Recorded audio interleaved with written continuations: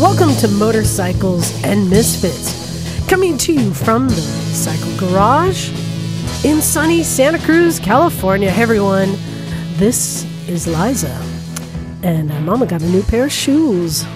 Oh yeah, I'll get to that. I'll get to that in a bit. As long as they're not green. Oh, well, we're going to get into that, son. Of course, that would be the world's stump. No. The world stump, wow. I got to upgrade. The best stump. Oh, yeah. It's Stumpy John. Hey, everybody, back from Florida. The greatest place on earth. Yay. Sorry, Flora. And bringing all the noisy candy. It's Naked Jim. Yes, I am the candy man.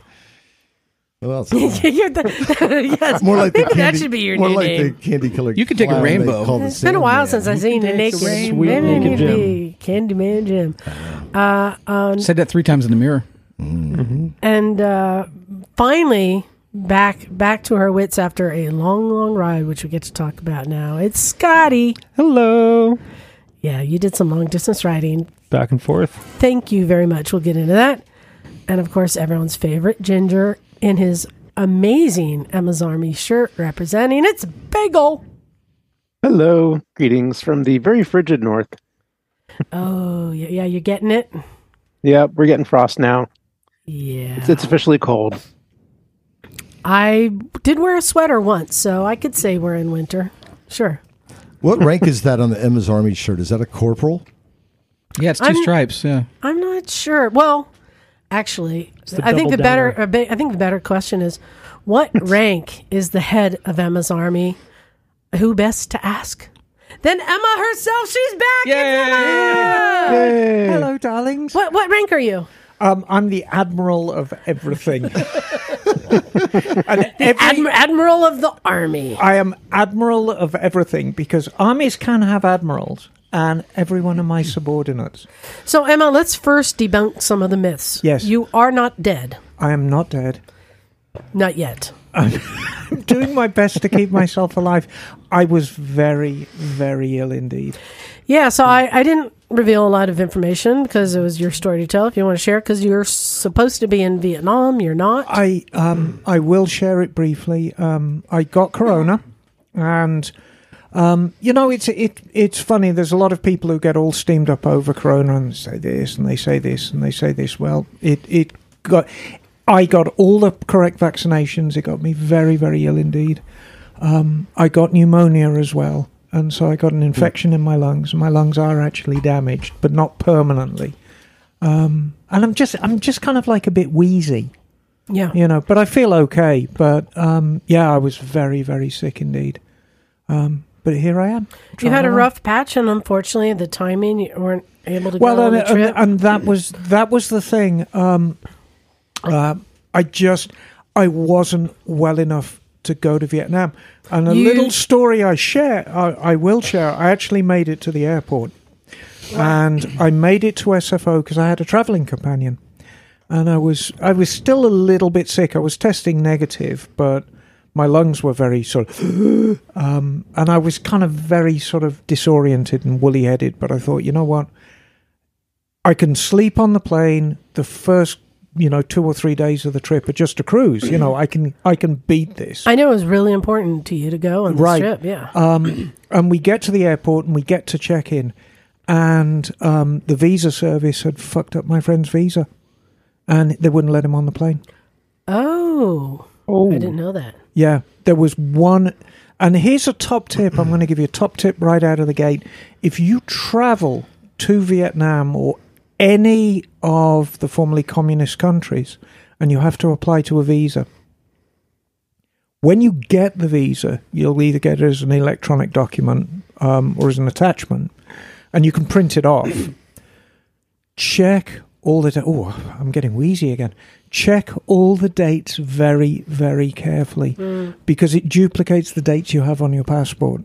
So make sure your birth date's correct. Make sure your name appears exactly, including a middle name. And make sure, and this is what messed up my traveling companion, the expiry date of your passport. His was out by 1 day. Right. And if it doesn't match, they ain't going to let you in. And as upsetting as it was, as the girl at the check-in desk at China Airlines said, she said, look, you would be a lot more upset if you flew all the way to Hanoi and they wouldn't let you in, and you'd have to take another 19-hour flight coming back. Yeah. So my documents were in order, but I made a decision. I'm like, I can't do this on my own. I just can't. I don't feel well enough to do it on my own. I need somebody to kind of navigate me through it. And so that was that.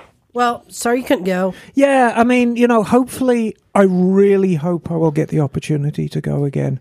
Out of all of this problem with my illness, and as sick as I was, and I wasn't able to ride my bike, and I was just generally feeling miserable, I hate letting people down. Yeah. And that was the thing that upset me the most. So I hope I get that opportunity again to actually go. You made the right decision. So something's funny. I don't think I shared with you. So Donovan has been posting, and some of the people, I think I know, I'm Facebook friends with some of the people on the chat posting. While Carla King from Santa Cruz, she is in Vietnam at the same time. She's been there for a while, hasn't she? And my aunt and uncle were touring Vietnam. And I'm getting all these posts from different people, and I'm like, are they going to run into each other? Wouldn't that be funny? Yeah. Yes. That I knew 3 different traveling groups at the same time. Well, ultimately, when you go to get on a plane for a 2-week vacation, whether it's a working vacation or not, and who's Jim? It was Jim. And you're still not well, and you still don't know whether you're going to get better or not. You always worry. I mean, as disappointing as it is, I think ending up in a Vietnamese hospital with pneumonia would be not something I'd really want to end up doing. So, I think I made the right call.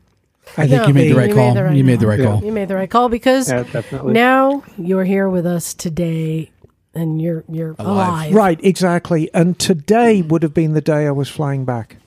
So had I got on the trip, theoretically at 5:00, I'd be actually on the bus coming back from SFO at this time. Yeah. No, and I'm still not 100%, but I'm not going to be 100% for a while. I mean, I'm on this.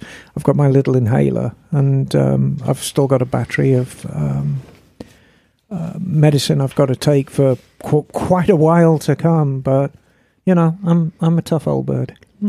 Well, and I wanted to say, hey, happy Thanksgiving to Americans who were participating in that. I know I ate like it was my job. I went to a very expensive buffet with my family. Did I see a picture of you cutting up rough with a lobster again? That was Saturday. That was Saturday. Oh, God. There was many eating excursions of the last few days. You really do excel at your work. It was my job. Where I went, they had, the usual, all the different meats and all the nice things. But then they also had a seafood bar, a dim sum bar, a caviar bar. I mean, it was so I was strategic. I got it all in. It was great. Next day, John and I went for a ride, went eating, lived to ride to eat. Next day, John and I went out riding, went to go eat. Well, to our friends in different parts of the world, Thanksgiving is kind of like a mystery to a lot of people. England doesn't really have an equivalent. The closest equivalent England has is something called Harvest Home, which happens about the same time of year, and you kind of celebrate all the harvest coming in, and you've got everything stored away for the winter. But America, it's really a celebration of overeating. Yes. It's true. And arguing with family. Exactly. And I went to a buffet at the local golf club and paid a decent amount of money. And, oh, God, I was carried out of there. I mean, they had to kind of roll me onto a golf cart and take me back to my car because it is a celebration of overeating. Yeah, it's a little bit of a challenged celebration in a lot of ways, where Oh, the original. Yeah, you know. No, now for me, it's an eating holiday. Yeah, I think it's become that. Yeah, Yeah. it's just it's a celebration of excess. We Yeah. ignore the genocide aspect. We're just all Oh, about that we're just all detail. about the pecan Yeah, pie. details, darling. Pecan pie. Yes. Speaking to people in other parts of the world who may not have the same understanding, it is a little bittersweet in a lot of ways for many people. Yeah. Yeah. That it's not really all about a good time and a giant meal, although it is for my family. Yeah. And we had a good time and a giant meal. That's what I choose to celebrate. And also, and the reason I'm saying this, Thanksgiving is here, and today I'm thankful we're all in the room again. Yeah. Yeah, it's great. It's Emma, you've been sick. John, you were in Florida. Jim, you were probably Somewhere. in a desert somewhere. Off and Getting about. dusty. Scotty, you headed south. Last I've time I been- saw you, I've been to Reno, Fargo, Winslow, and Sarasota. you've been all over. Emma, and I want to just take a chance. We had a Yeah. wonderful email that fits in right now. I'd like you to read. Yeah, so I had I'm holding this email from Christopher, and I think his last name is Vecchi. Hey, Misfits, and happy belated Thanksgiving. I just wanted to shout out some gratitude to all the family members, especially spouses, who support their partners, love, and need to be on two wheels. I've heard the classic story over and over, usually starting with, the wife made me sell my bike, or some variation of that. My wife rocks, and I've never had to mumble those stupid words to anyone. We have a soon-to-be one-year-old now that we call Merlin, and I am fully supported in my favourite way to get to work, and favourite way to get anywhere, which is sometimes nowhere at all. We all know that feeling. I don't take for granted the worries that come along with these things from loved ones, and I'm super grateful every time I swing a leg over. I have her childhood XR100 as my yard toy for a few more years until it becomes a birthday gift for little Mervyn. What age do you think is a good... what do you think is a good age for Little Red to be handed off to the young one? Oh, any time. Any time from 6 months onwards, darling. Peace and love, Misfits. Chris from Connecticut. Wait, what size is the bike again? It's 100cc. Yeah. So I'd say that's probably- like 7. Yes, 7 or 8. Yeah, or even 8 or 10, 9, yeah.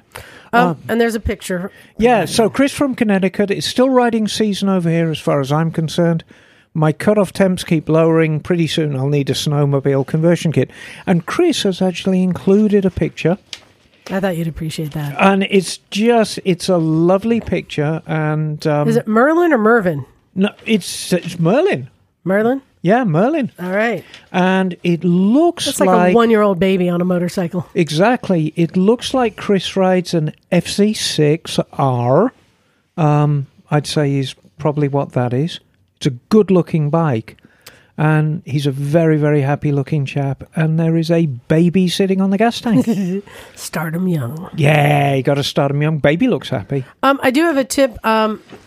When people want to start their children young, whatever size bike, usually start with some training wheels. Mm-hmm. But a good trick that a friend of mine learned the hard way: put a leash on them, because kids learn to go before they learn to stop.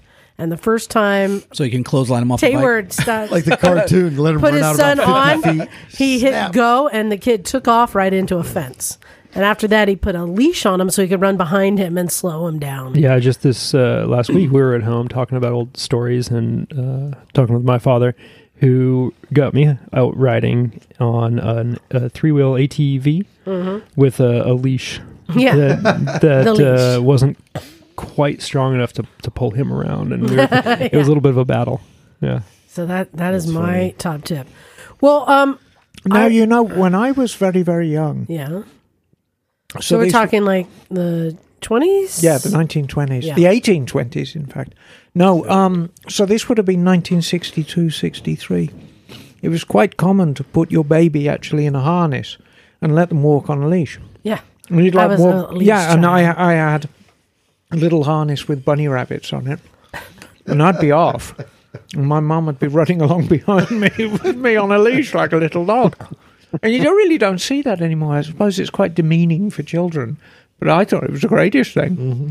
My mom famously, she tells a story of, I think I was on the leash, and we're trying to exit a store, and I saw something and started bolting, like, oh, and I start running, and she just gave me a tug, but a little too hard of a tug, and I went through the air, and I slammed against the door, and was just kind of a stupor, and she was so embarrassed, she just kind of dragged me out of the store. Oh, just no. like, rah, rah. Oh, no. That explains a lot. Yeah, I know. Well, that explains probably explains a lot why you don't see children in harnesses anymore being walked like they're on a leash. Yeah. Yeah. Well, Scotty, I wanted to, and thanks to you for going to retrieve the Niken. All right. Mm-hmm. A bit of backstory. I haven't told all the details. Okay. So it started with, I found the Niken in Arizona, and you're offered to go pick it up. Well, way before that, you were like, hey, I'm looking all over the place for these Nikens. I got to find one. And I reached out and I was like, yeah, it sounds like a fun adventure. If you find one that's kind of far away and you don't really want to go get it, you just let me know and I'll figure it out and go get it. So then 3 months later, it was a while.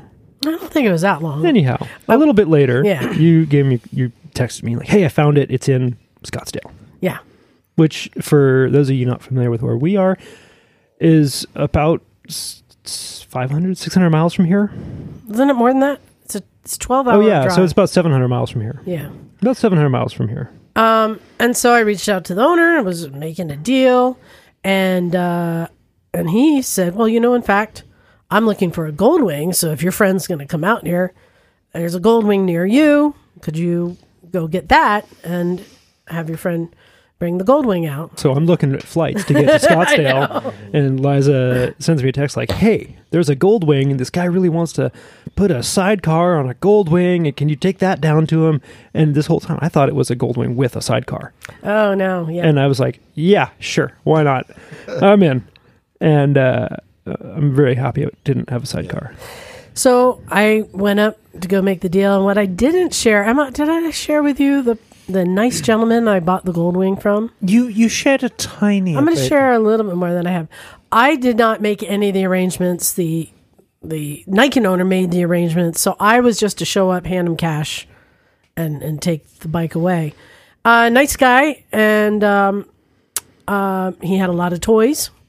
He had a toy hauler. He had a couple pickup trucks. He had a speedboat. He had a hot rod. He had a mini bike. He had Harleys, all sorts of stuff.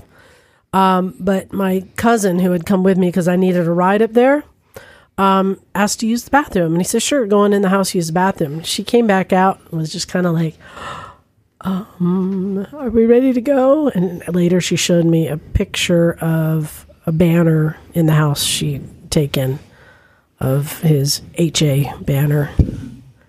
I didn't know HA guys rode Goldwings. No, he was selling it for his father-in-law. Yeah. He didn't know anything. He's like, I don't know anything about these bikes. It seemed pretty fast. I only know about Harleys. Okay. And he was like typical, I only know about Harleys. Harleys are the only bikes in the world that exist. But really nice guy. But my cousin was just like, I can't believe I was in a Hell's Angels house.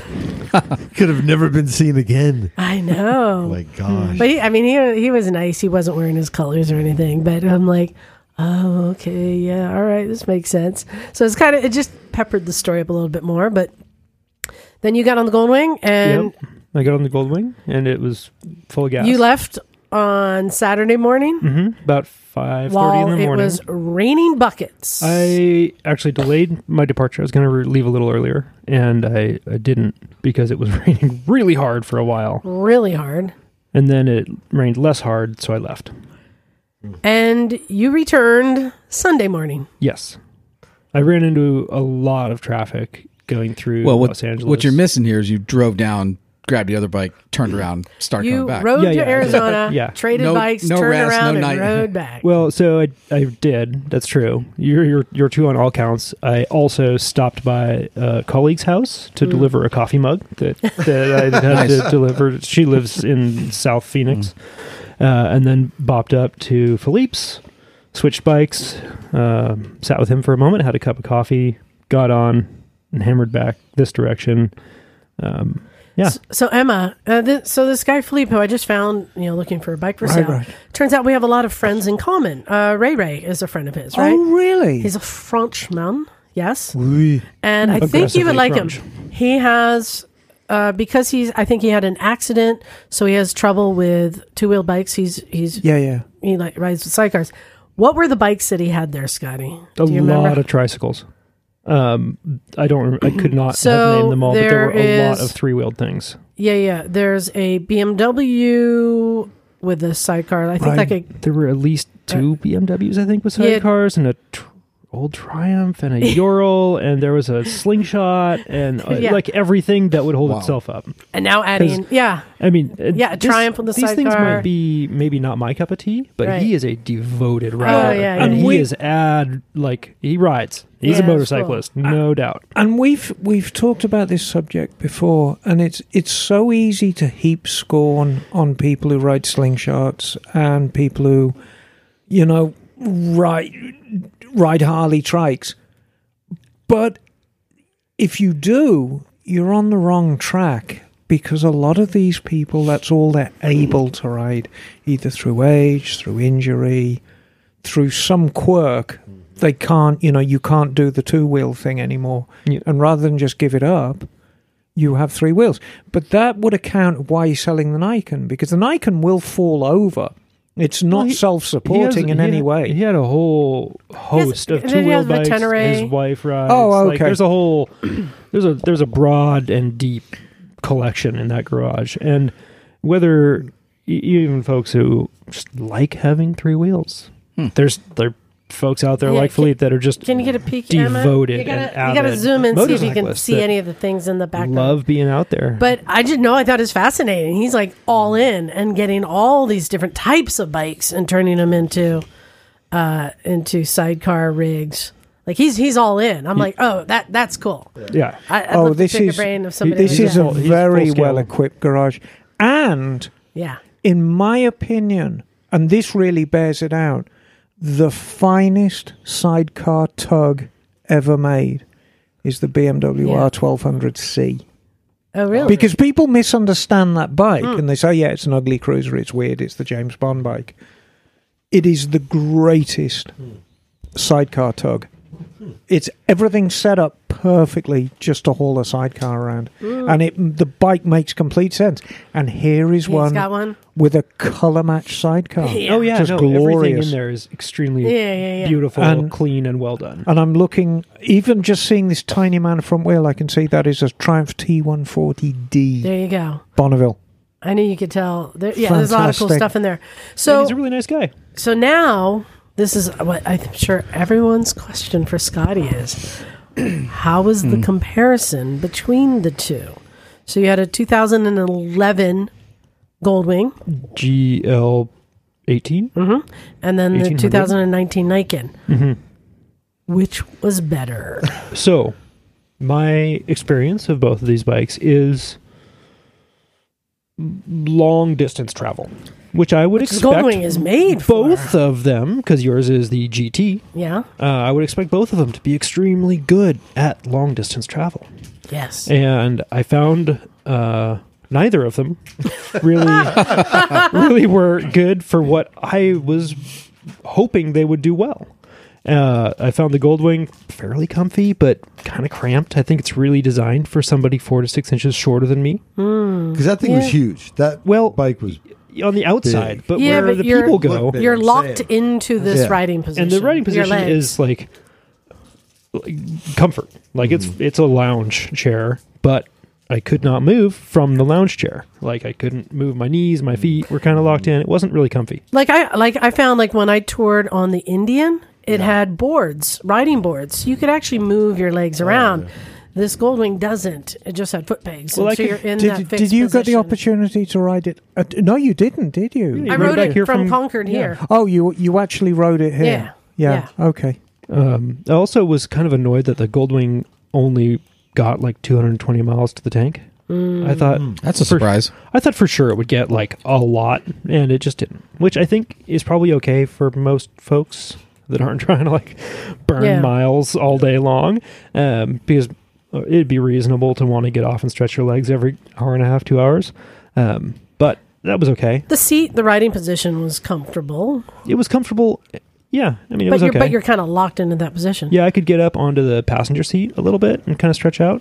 All right, now how did the Niken compare? I liked it a lot better. There it is. Now, yeah. I that doesn't mean I liked it. No, let's just stick with. I liked it better. I did. I liked it a lot better. It got. I don't know if you've gotten through a full tank yet. Yeah. Okay, so I was getting not great. About 120 miles to a tank. Yeah, not great. Which, if you're going to go and ride 600 miles, is a lot of stops. Yeah, I was surprised. I think that it really doesn't have great mileage because of that front end. It's got 2 of them. Yeah. It's heavy. Is it a 5-gallon? Oh. I will tell you. I got the specs. Hold on. It is... I will Hey, get Emma, there. throw me one of those weird milk candy things. Oh God, they are quite revolting. I've never seen Jim. them before. No, they're quite milky. 4.8 gallon. Okay, It's so almost 5 5. gallons. So yeah, I'm surprised. Yeah. Wow. So you're only getting 50? No, 25. 20 something to the tank. Yeah. And that was because I was going slow. I intentionally went somewhat slower than I would have liked just so I could get better mileage on the Niken. Because it has a little computer that tells you what your instantaneous mileage is. Yeah, so just some specs on it. Emma, if you had to guess, how much does a Goldwing weigh? God, 800 pounds. Right. So 589 on the Niken. Okay, so not huge. Not huge. 4.8 gallon seat height, 32.9, but this bike was lowered. Maximum lean angle, 45 degrees. Okay. So the Goldwing was lowered, but that doesn't affect the riding position. No, I mean the Niken was lowered. The Niken was lowered, yeah. Right. But yeah, you comfortably came back, and then here's what a trooper Scotty is. She comes like, "Hey, I'm here. It's morning. I'm here." And her family comes to pick her. Yeah, we're heading down to Southern California. now. I went home and I took a nap. I got a couple hours of sleep and got up and we drove back to Southern California for the holiday. So what was your top speed on each bike? Ooh, Honestly, so Goldwing seller was like, "Oh, this thing's fast." It's not. It's just not. There's too much of it. It might have the engine out of an automobile, like a 4-wheel car, but it's like saying a VW Bug is fast. Yeah, I mean, compared to a Beetle Bug, right? But no, the top speed I think on the Goldwing I got up to like 120 somewhere along the road. Oh. And the Niken, I definitely hit 120 or something like that. But Oh, really? Okay. And how did it feel at that kind of a speed? So those are 15 inch? 15-inch front wheels. 15? Okay. We can get into that separately, but I just didn't spend much sustained time at, real continent eating speeds. Because you can blow out 2 front tires and keep going. Maybe even 3. Yeah. No, because the mileage was so terrible. Yeah. I slowed down because the mileage was so bad. So that's the same triple that's in the the whatever. FC09 or Not FG09. quite. No? It is. It's different. yes, It's that Sport Tour bike. It's based on the same, but they're two FJ09 different. or something. So I've had 2 days of riding. John and I went out riding on Friday. We took the 2 triples out. It was fun. And then yesterday, I took the Niken out, and he took out the Bergie. Bergman. And so... Got to ride butts to nuts with you. That was exciting. Yeah. You still are very nervous. I call it the Abomination. Yesterday was the ride of the Abominations. Exactly. The Bergman and the Niken. They're both abominations. Quite the pair. Right? I rolling know. up. The mirror situation on your Niken takes it really next level. It turns it to how 11. did it get there, by the way? Like, why? Why are there 4 mirrors on it? So, okay. Why aren't there 6? That's a better question. So the guy I bought it from, he farkled it. It came with like extra seat, which is barely different from one another. Oh yeah, you didn't get to see all the parts because he shipped them. He did. It's got all sorts of farkles and extra parts. The billet aluminum. Yeah, it's got all the things. Oil cap thing. But he also on the Niken, the mirrors are attached to the fairing in front of like your instrument cluster, like a really sport far, bike. further forward than a sport bike. Yeah, and it's kind of small, and you're looking somewhat at your hand grips, you know. So many people modify the control clamps to add mirrors. So there's another set of handlebar mirrors. And at first I was like, aesthetically, this is weird. I want to get rid of them. But then I was like, I kind of find myself using both. And I'm like, well, it's got 2 front ends, so 2 sets of mirrors. Why not? I can get away with it, right? Unquestionably. Yeah. It fits. Well, I mean, it looks weird, but the whole thing looks weird anyway. It adds to the doubled up. It's one of those things. To it. You know what the mirrors remind me of? The OEM mirrors. And this will mean nothing to Americans because you never put your mirrors here. But when I first started driving cars, we were driving a lot of cars from the 60s, the early 60s, because they were the cheap ones. And in England and Japan, cars don't have rear view mirrors. You always have the one in the middle of the windshield. But your door mirrors aren't on the doors. They're on the top of the front fenders, way down at the front by the Fairlanes and a variety of other older American cars had mirrors like that. No, but mirrors. but not way down at the front by the headlights. That's where the rear view mirrors are. And so you get this panoramic view of the whole side of the car. Once you get used to them, they're wonderful. But they do take a little getting used to, and the mirrors remind me a lot of the Niken of that. But you're kind of looking under your hands. Yeah, you know, it's So I'm not worried about it. But, all right, all of us in this room have had a chance to ride the Niken. And I'm going to make a statement, and I just want to see if everyone agrees with this. My statement is, the Niken, better than you think. Oh, no, I agree with that. Yeah, that's about right. That works. Yeah. I think it was about what I thought. I don't think that's Better than negative, you but think. How about Niken? It's kind of like a snowmobile. I think you're actually cheapening it, Liza. Well- It's a very, very good motorcycle. I am, but that was, I think everyone can agree on that review. Right. Better than you think. My review is, I've really come to like this bike. I've had 2 days of riding, and I understand its purpose in the world. So first I want to say, the weird front end aside, and I mean, you wrote it more than I have still, Scotty. Just from the handlebars back, I think it is a very comfortable riding position. It's got a wide touring seat. It's got a great motor. It's got enough accessories. It's got a quick shifter, and a slipper clutch. It's got factory heated grips. It's got traction control settings. Emma just showed me it's got power settings. A bunch of Up to modes. 3. Yeah. Yeah. So it's, without being too complicated, it's got simple technology that really, All the things one would expect from a GT. from a GT. Yeah. Exactly. And Luggage came with it. Yep. Luggage came with it, and I like this bike. It's fun. It's fun to ride. I mean, but more so, and the reason that the 2 wheels exist, with the added traction of 2 wheels, you just feel more planted always. And one of the things I've been dealing with as I become an older rider is I'm trusting my wheels, my tires less and less. And I find that I'm less and less comfortable leaning a bike. And it's this risk reverse reward, even though I've been riding for years and I used to be able to take that corner faster. But now I lean the bike in, I go, you know, and it's my brain. It's completely my brain. But now on a bike like this, you go in and it's comfortable and I don't have to worry. And I can completely trust, and it is confidence building. Right. And that's what a lot of the reviews say. It is confidence building. So I can go, and John and I went, the first day we went and did twisties, you know, some kind of chunky roads. Actually, it was the route that we took for our rally last year. We went over to Gilroy. Oh, yeah, okay. Yeah. Yeah, that's a nice road. How did you find it in the twisties? When I rode it out here, it didn't feel particularly nimble, but I may just not have been used to riding it. You know what I'm saying? Once you kind of got in a groove, did you feel it be pretty nimble, you know?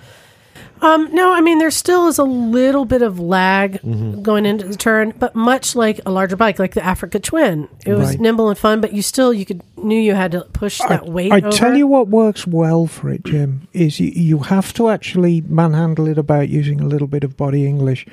If you lean it and counter steer it, it really pays dividends. I can see you a little more aggressive with it. Yeah, when you're leaning over making that left turn, if you're pushing like crazy on the right handlebar, it's really helping you.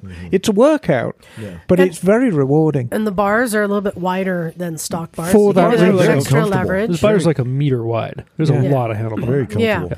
Yeah. So I found that it just was very comfortable. Like, we were riding, we're chatting. I'm like, okay, hold on. I got to pay attention now, because we were getting into some twisting. I'm like, I really want to like be aware of what my body's doing. And I still, like, I didn't get faster and faster because I'm still feeling it out and learning how you communicate with your body with it. But I felt very comfortable in it. And then on the same token, yesterday we just got on the freeway and I found at 100 miles an hour, it felt planted and smooth. Whereas I would complain on the Africa Twin when you hit 80 with those big block tires, it kind of goes. No, that was the hood on your rain jacket. Parachuting out behind you. Yeah. And I found this at 100 miles an hour. Felt smooth, planted. It was only at 7,000 RPM, and a red line's at 11. So then it's not based off the Tracer, or what are the Tracer GT? It's loosely based. So I remember when this engine came out, and it was a lot of fanfare from Yamaha with this engine. This engine's going to replace everything. And I've heard all this before, so, I mean, you preach it with a deal of cynicism. But that 900cc three-cylinder engine is a very... 847. It's a very good engine. It really is and it sounds great. But they did do a different tune on the Niken. It's got slightly lumpier cams. It's got a different overlap. It's got different throttle bodies. And rear sprocket, 2 more extra teeth. Right, so it's got a larger rear sprocket. And the larger rear sprocket's basically gearing it down because it's just got more mass to push around. So the ultimate top speed's probably a lot less than the FC09 or the MT09. But it translates into more torque on demand to compensate for that extra weight compared to the Tracer. Yeah. So riding around in like stop and go traffic, I don't know if you had much experience in like stop and go traffic and stoplights and city traffic. It feels totally normal. You do. You forget that there's two wheels. Yeah. Did any lane splitting? I did. Yeah, I did. Yeah. So not really the same as a bike, huh? Up one yesterday. It was backed up like a summer weekend. And you know what, in fact, was interesting, because John, you took off. I did, yeah. There was so much traffic. He got into the breakdown lane on the scooter. I'm like, I'm just going to stay in traffic. You go ahead.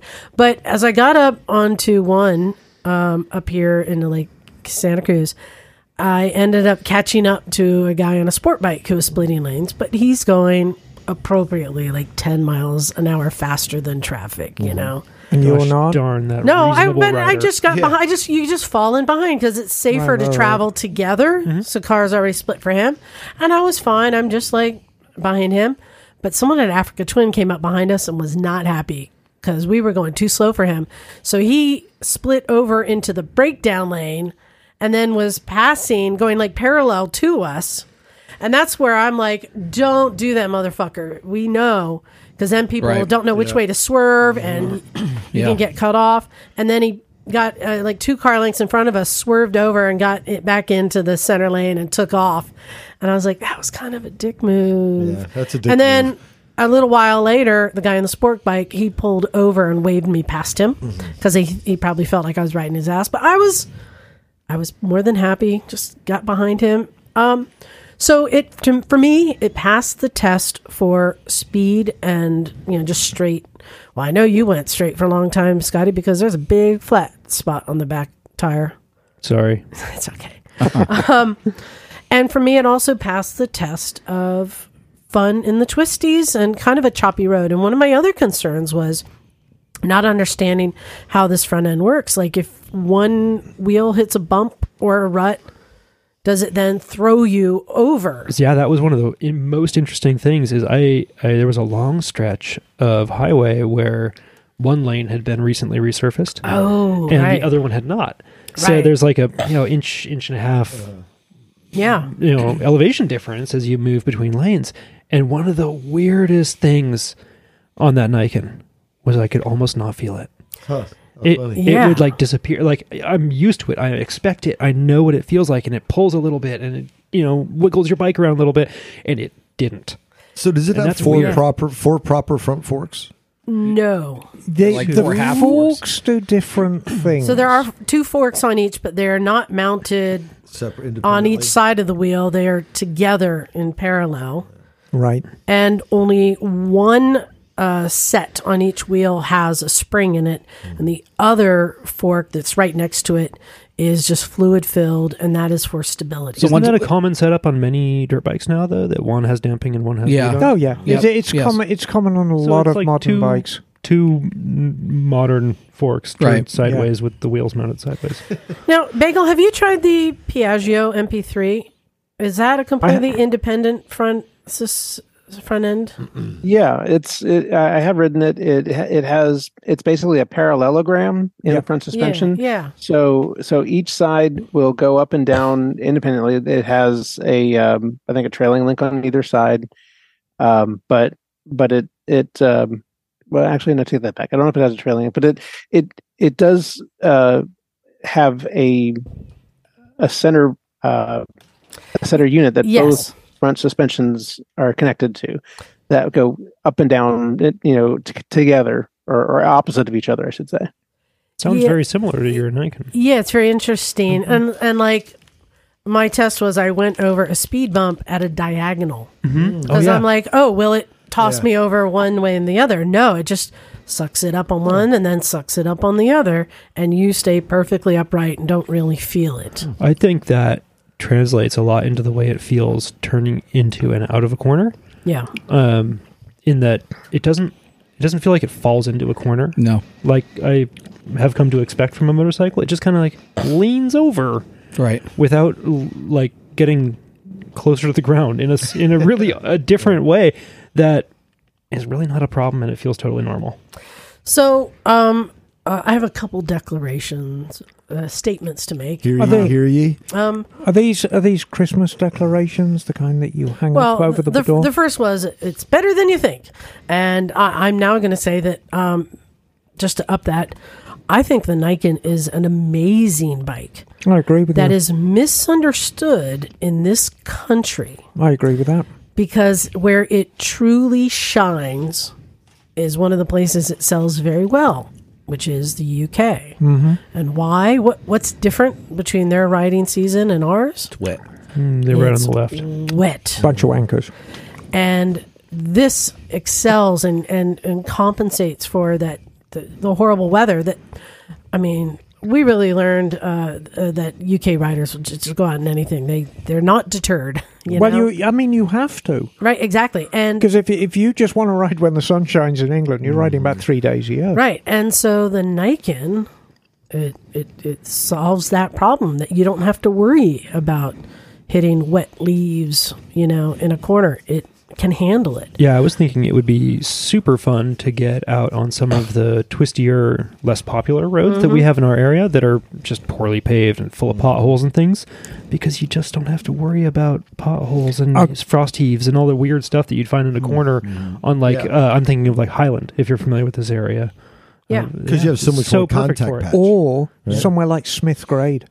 Yeah. Smith Grade would be a great road on that bike. The functions of the bike are great, the comfort of the bike, and then the 2 front wheels for inclement weather, for slippery riding conditions, or for somebody like me who's kind of losing some of my confidence, it builds that back. Another declaration I'm going to make, and you fight me if you want to.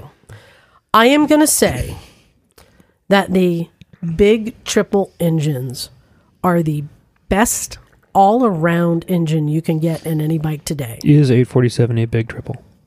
Yes, that is a big triple. Thank you. Yeah. What? I mean, is the Rocket a triple? Yes. All right, so that's a huge triple. Well, and the, So tiger, it's just the a big- 1200 Tiger. Yeah. So the Yamahas and the Triumphs. And here's why I say that, because yes, I know that like you get an inline 4 that can rev up to what 18,000 or something, or you get a thumper like an XR650 that can really torque up. What I'm saying is the biggest sweet spot for an all-around street bike, I think, is a big triple, because it has all the torque you need in all the places. Yes, not the best for a high revving sport bike, race bike, not the best for a hill climb dirt bike, but for street riding, tell me I'm wrong. Tell me a big triple is not one of the best engines you can remember get. that MotoGP, the Moto 2 uses a triple engine too, so they are racing them. Yeah. I think it was perfectly fine. So it wasn't problematic. My take on this is motorbikes are like people, and everyone's different, and everyone brings something different to the table. There's no doubt about it that triples are sweet, and my Trident, which is a pushrod triple, is probably the best sounding motorcycle I have ever owned, and I'm ever likely to own. They sound absolutely amazing. It would take a lot to wean me off fours. It really would. I mean, just the banshee wail of a 4. I like not having to wring the daylights out of it to get the power, though. Well, and it depends on. I lean with Emma on this one. I had the FZ that was a little bit higher revving. You had to get up 6.7 to get it, but the lower revving Gixxer motor, at $4,000 you roll onto it, and it answers in a way that brings you to life. Where the triples are sweet, they're all the things you say, but they're a little. Yeah. But again, when I refer to all around, I'm also including cost. You can put bang for your buck in there. Yeah, and I mean, that's true. But I mean, that ride that you and me, Jim, had back from Alice's restaurant on the Big Force. I mean, dear God. Yeah, and you don't, depending on which one you get, you don't have to ring it. But again, it's like Scotty mentioned. They're so unique, and people. It is and all this kind of stuff. It's a unique power delivery, and it's a unique sound. And I think it's a sound that is unique to motorcycling. The sound of a big triple being wrung out. There's a lot to be said for them. I mean, I am a fan of them. I'd never make a blanket statement saying it's the best all round, because there's so many different factors. I am making that statement that a triple has the biggest sweet spot. Now, I understand. I have a sweet spot for some inline 4s. I have a sweet spot for big twins like my KTMs. But this has the biggest sweet spot. That's my declaration. I'm kind of surprised they're not more common. Now, Yamaha, I mean, this engine, other than the slight changes you talked about, what is in the FJ09, yes. is in the Tracer GT, yes. is in the MT or FZ09, the XSR, XSR 900, yeah, XSR. Yeah. I mean, they're doing really well with this. I've test ridden most of those, and they just never really get my heart pumping. They're just too sweet for you. They're just too sweet. When Yamaha brought out that engine, it was to a lot of fanfare, and there were 2 engines that came out. There was the 7, the twin, and the 9, the triple, and they made a lot of noise about these engines and said, this is the future. And I think they really bet the farm on it a lot. The Super Tenere, does it have a 4 or no? Super Tenere is a twin. It's a twin. Super 10's a Big vertical twin, yeah. But and throw in the Triumphs. I mean, John's Triumph. I mean, there's a lot of the triples. A great engine. Even the little ones, the Daytona, the 570, 675. God, that's a good engine. What strikes me about the triples is they're just so smooth. I think they're so smooth running. My Triumph's a little lumpier than because I rode hers too, so it's not as smooth as the Yamaha motor. So not in a bad way, but it isn't. Yeah, Emma, is there anyone else besides Triumph and Yamaha using triples? Well, if you go back a little way, yeah, exactly. Yeah, well, all the Geo Metro, the Suzuki, it all goes back to this Daihatsu engine, this 3-cylinder Daihatsu, and that's the genesis for the car side of it. If you go back to the two-stroke days, a lot of manufacturers did triples. That's right, there were. And the reason why triples... Oh, Kawasaki, yeah. Yeah, and Suzuki, all did the triples. The water buffalo. Yeah. Well, and the 550 and the 380. Yeah, triples were common. The Kawasaki's, they had this huge range from the S1C, which was the 250, right up until the 750. And we even go back to my triple that's in the garage, the 1979 XS750, which I love. Now, the alluring thing about a triple is, and certainly with a two-stroke, because a two-stroke has a manufactured crankshaft, which means you have bearing, flywheel, bearing, flywheel, and so on and so forth. It tends to be quite wide. And you can get nearly the power of a 4 with a reduced width. And so that's why they were so popular. BMW. Yeah, BMW. K75. Yeah. Well, the K75 was slightly different. The K75 and K100, that's not even actually a motorcycle engine. That's a Peugeot car engine. Yeah. And they flipped it on its side. And what they did was, it was a modular engine, what was called a modular engine. And Triumph, the very, very early Triumphs were modular engines as well. And they said, look, we're just going to do this in two forms, because BMW was pretty broke when the K bikes came out, and they really needed a world-beating bike that they could build on a budget. And so they had the K100, which was 1,000cc 4, and that was the first out the gate. And then they just literally lopped a cylinder off it and changed the plane on the crank from a 180 to a 120, and then made the triple. But all the other components were the same. All the fuel injections were the same. Valves were the same. The cut on the cams were the same, even though the camshafts themselves were different. It was basically the same engine. Just with a cylinder missing. And it was a great way of doing things, because it was a huge cost-cutting exercise. It was fantastic. And they're good engines. I mean, they're not powerhouses. So there we prove it. I mean, Suzuki, Kawasaki, BMW, they've all visited. Right, and Honda, no one's come. Honda as well. Honda did the triple. What triple? The NSRs. The NSR Force. Right, yeah. But that was for a different reason. That was to get as much power in a very, very compact space as possible. So all the manufacturers have kind of, diddled with triples for different reasons. And the delicious thing, as you find out about a triple, is you can pack a lot of power into a smaller space. Mm-hmm. I confess I knew so little about Nikens up until about a month ago. I thought it was FC1 based. Oh. I thought it was an FC1 with two front ends. I didn't even realize it was a triple. Well, and then you were the first. It's like, it's a triple. I was like, what? Well, until today, I thought it was a 900cc. I want to contact Weights and Measures about this. Yeah, exactly. Yeah. Because it's an 847. I talked about this before. I have a big issue when they fudge the numbers. Round up. I think, come on, it needs to be within maybe 25. Yeah, 998 for 1,000. That's one thing. Yeah. I know, but yeah, I love a triple. I've always loved a triple since my 79. Right.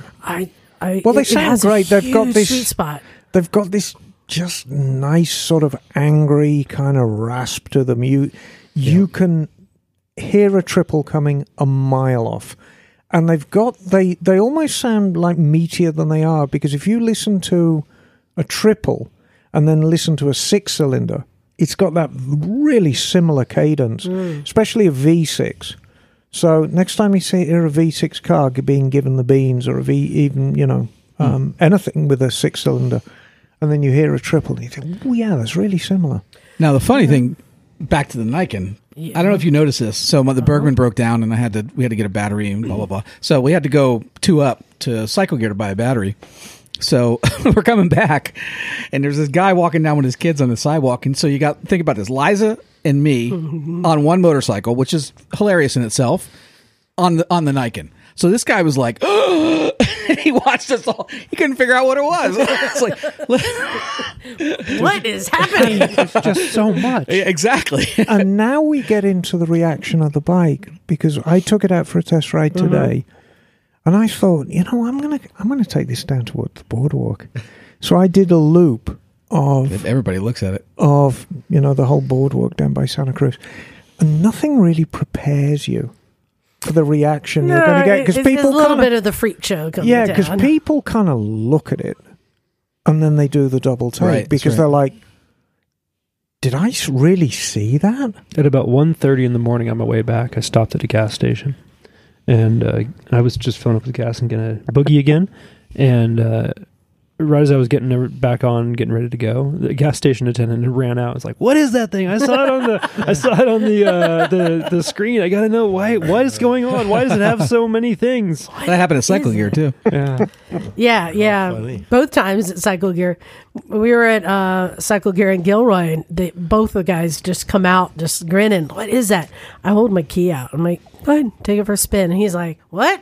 No, what? No, I don't think I don't think I should. I'm not sure. He was just like, I just want to look at it. This is Cycle Gear down Seaside? No, this is in Gilroy. Gilroy. Oh, yeah. Okay. I guarantee you, any bike night anywhere in this country, you would absolutely be the star of the show on that thing. It is just so odd. It is odd, but then everything else about it is simple. Right. It's just a good, simple bike with just the right amount of technology. You just got to figure out the buttons. Well, she showed me a new button. I'm like, what is that? Mode button. I didn't even know. I thought that was just the heated grip bar, but right below that is the power. The mode. Well, Alan mode. You may recall that I had made another declaration that I think this would be a good dirt bike. Why not, right? I've been thinking about this. And I've got two arguments. Scotty likes it because it's a great bad idea. Yeah, that's the person with TK80s under TKC80s under SV650. Yeah. I've been thinking about this. Let's go. So the first argument, thanks to a listener, sent me a link to an e-bike company called Rungu, RUNGU, and they make a double front wheel. I've seen that thing. Off-road e-bike, and they have videos of somebody. I showed it to you, Jim. Somebody on a single wheel riding through like thick mud, and the bike just on the single wheel just really tracking all over the place. And then they get on the double wheel, and it still kind of skims, doesn't go straight through, but it really veers half as much as a single wheel, so it's much more stable because it's stays up above the mud more. All right, so I gotta make a comment because I've been thinking a lot about this, about your desire to ride this thing around in less paved places. And one of the huge differences is not just that you have more contact patch, but that the wheels are, in fact, smaller in diameter. Right. Which also means like a steeper angle of approach for anything that you're hitting is gonna feel gnarlier and bigger, and I think you would sink in the sand and mud. And it's a heavy front end. You don't. More than you might expect because that thing has two normal size wheels. Yeah. Those wheels are the same size. I'm just saying there's an argument if you watch the videos at riderungu.com, as I showed Jim, it's actually a pretty compelling argument. It's not a good comparison. What I'm saying is that their argument doesn't apply to your situation. Right. I think you should totally take it out to Hollister and rally. I have faith in you. There we go. And your idea, your philosophy. The second argument is a bike that was just recently unveiled, also from Yamaha, and they're calling it the TMW. And this is basically, now this is not a full production bike yet, this is still a concept. But this is basically a TW200. Rear wheel drive? Yep, with a split wheel Niken front end. Those are bigger tires, like ADV tires? No, this is the T-Dub, so they're not massive tires. Yeah. But are they 16s? It's a concept. It's a TW. It's a small bike. Okay. So I don't know. Those look like 15s or 16s. They're small wheels. But it has the same, split independent Actually, suspension. You know what? If it's a T-Dub, they got the fat wheels, right? Yeah, it's got a 14 on the back. It's got and two fat wheels. Here, 16 on the front or something. So this is something. Here you go. A concept showing that they believe that this has some like off-road like a ranch bike, or like pseudo hunting bike, in lieu of a Ford, if one of the Fords. side by side. What is it? Like what it would go for? Yamaha TMW. Wonder how it would compare price wise to a. It's still a concept. I know that, but I'm just curious. I don't know, because that'd be a reason to buy one if it's half the price or something. But what I like seeing is that this is not just some crazy technology. They're finding applications where there's something to this. Let's explore it further. And so my theory that this might be good off road is being proven. Well, you got to define off road though. I mean, I think it would be great on a fire trail, but not on in the desert. Yeah, but or over a log. Yeah, or over a log. Yeah, that's right. Or over any obstacles. Yeah, so, if you're on fire roads or like gravel, grass, I think it'd be fine. Might actually be more stable. I kind of feel like I do. I mean, this bike. Like I was telling Emma, here's a pretty cool thing because it's so similar to the FJR. FJR? No. The FJ09. There you go. I'm wondering if I could get like bash plate from an FJ09, Well, it doesn't share any frame components, but of course the engine cases are similar enough but the thing is with bash plates, if you're bolting them onto the engine, that kind of defeats the purpose. Well, no, because what's underneath it is the exhaust and the oil filter. Well, that's what so you're need to protect that. Exactly. Well, truthfully, I'd rather deal with the dented exhaust rather than a lug broken off an engine case. Yep. Maybe. So, maybe. No, there's no maybe there. There's oil behind it. I think you gain a lot. Did I ever tell you? Did I ever tell you about the young man who had to go and sit in the designated crying area of Mototown? So, which one? No, he was a lovely young man, and he was in the army. And no, this is pertinent. And he came. He was already, his bottom lip was already trembling before I even went out and looked at his bike because he kind of knew. He had just been deployed from. I want to say it might have been Arizona to Fort Ord. To Monterey, to Naval Postgraduate School. And so he had a Ducati. I think it was a Scrambler. It was virtually a brand new bike. Is that the guy that brought it here? No, it's another there's guy. Another. Yeah. So we put it on the trailer, and he had the side stand down. He had it tied down. And somewhere between Arizona and here, the straps had got loose, so it started putting more and more weight on the side stand, and he hit a pothole. And basically, cut a long story short, the side stand, which was bolted to the bottom of the engine, cracked the engine casing. Oh, brutal. Yeah. And he brought it to the shop, and I'm like, oh, dude. I said, okay, the proper way to fix this is to dismantle it. And this is a bike with like 500 miles on it. So the proper way to fix this is to dismantle the engine completely and either replace the crankcase halves or have them properly welded and then reassemble the engine. That's the proper way. And he goes, what's the improper way? I said, the improper way JB Weld is to lean the bike on its side and let all the oil drain away from it for like a couple of weeks and clean it up with brake cleaner and then JB Weld it all together. And just pray. And he had to have a little sit down in the designated crying area. But that's what happens when you bolt things to engines. And it was just from hitting a massive pothole. Yeah. He said, I think he said he was in Lancaster, California or something. It was a giant friggin' pothole. And it crunch. And he looked in the mirror and he saw the trailer go bonk. Oh, so, and that was enough to break the engine casing where the side stand bolted on. It's a bad scene, man.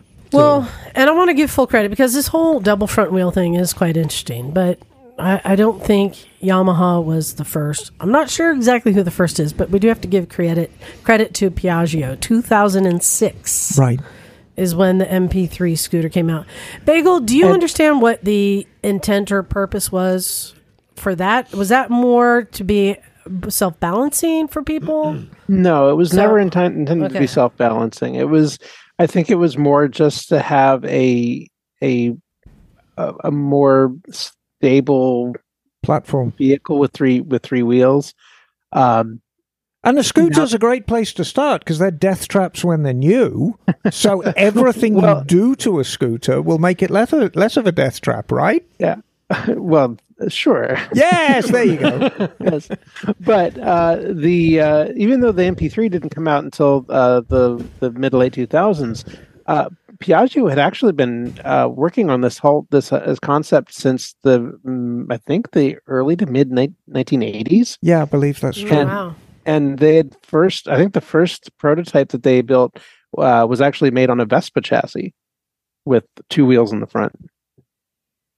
Interesting. So I'm guessing that the purpose is the same thing, because it says on there, like if you look at modern ones today, it says for the more aggressive rider. Right.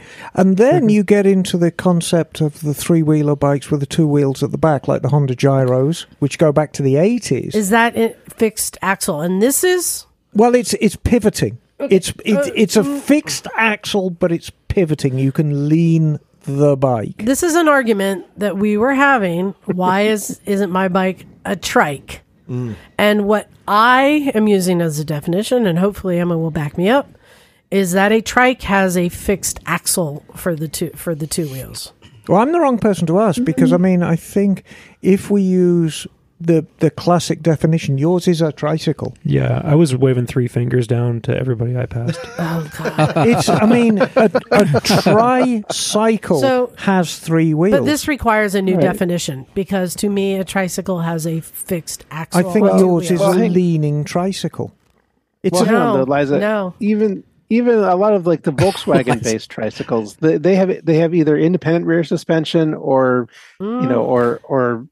separate axles on either side. No, well, like the Honda Gyro is leaning, but that's fixed axle. But it's fixed axle. But Bagel brings out a great thing. If you build a Volkswagen Trike, the suspension moves independently. You know? But a slingshot, right? I mean, personally, I haven't owned a trike since I was 5 years old, so I'm thrilled that you're regressing to your childhood, Liza. It may be a trike, it may be whatever. It kind of doesn't matter.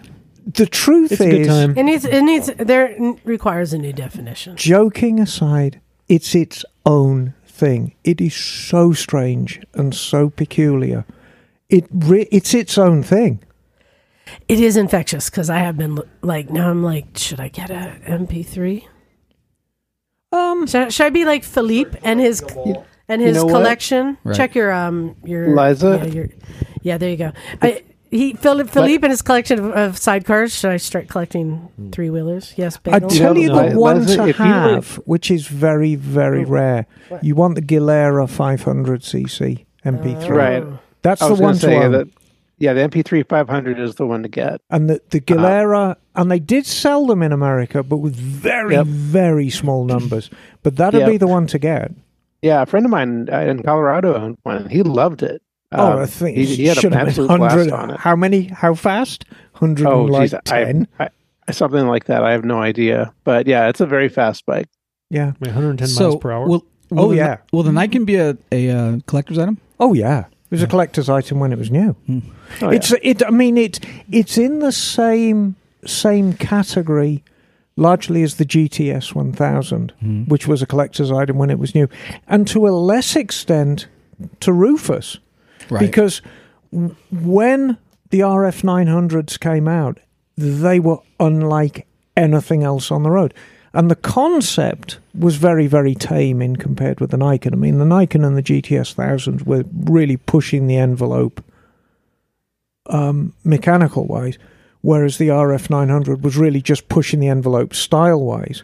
But nevertheless, it's so unusual and so outstanding at its time. I think I mean, they're all collector's items now. So there's a Kimco 550. Oh, hey, yeah. So I believe that they were just brought here in the States in 2019, because all the models I could find were 2019. Though they still make them and have them over in the UK. So I'm like, I'm good. I can still get parts for it. It's not unobtainium. But I want to share with something. When John and I went over to our friends at Gilroy Power Sports the other day. Yes. And we met with Greg and Chad. How is chatted Greg? With him. He's good. Making a lot of changes to the business because the industry is changing fast. And I was kind of surprised by some of the things he told us.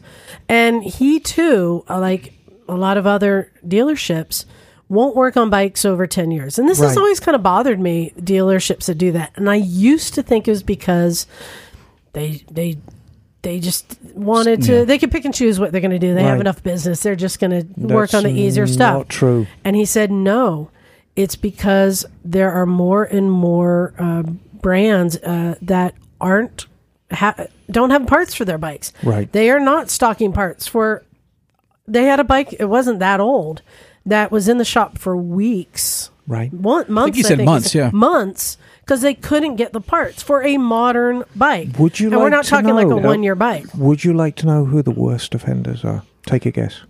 Well, I'm going to guess. Is it Suzuki? Aprilia. Oh.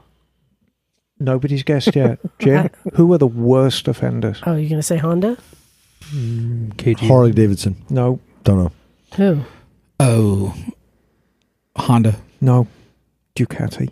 Oh, yeah. Ducati are the devil. Are the absolute devil. Anything does that have to do with customs or mail, international mail at all? No. There's absolutely no excuse. Ducati will release a bike without a full backup of parts. Mm-hmm. So Remember? if you crash, you got to buy a new one. Sonia encountered that when she got her Panigale, and let someone ride it and it tipped over. They had no bodywork, no parts for it. Now, and then you get this window of like 1 year to 5 year when you may or may not get the parts. And then it becomes a free-for-all. So, he's saying that, service, they have to be even more restrictive of what they take in because a lot of brands just aren't supporting. And as an independent, I offer people the same, I have to tell them the same caveat when they drop a bike off. I said, look, the weak point with this bike is getting the parts. And of course, as an independent, I've got a lot more leeway. I can kind of reach out to eBay. I can kind of reach out to the knockoff part manufacturers and try and get parts to keep this on the road. But my battle is maintaining the quality of the bike, because any vehicle, whether it's a bike, whether it's a car, whether it's an aircraft, becomes the lowest quality part. So if you've got a very high dollar bike in and you're putting Chinese parts on it, it's like you really need to be careful of that.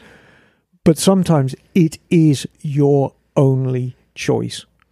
Well, that's where that, like the guy we met at Vintage Motorcycle Days is doing the 3D printing is going to come in. Yeah, but that's when it gets bigger. Bikes. But one of the concerns, when you said, is this a collectible? You think like a Buell is a collectible, but hard to get parts for, right? Right. So my hope is that because this is still in production and still being sold around the world, I can still get the parts, but I may have to order them from the UK or something like that, or wait a little bit longer. The only time you're going to run into problems with that bike is, number one, if you crash it. Bodywork. And you need bodywork parts. And tires are always going to be a problem. Well, the Battle Axe, they make the right, exactly. And I think it'd be worth your while when the front tires wear out on it.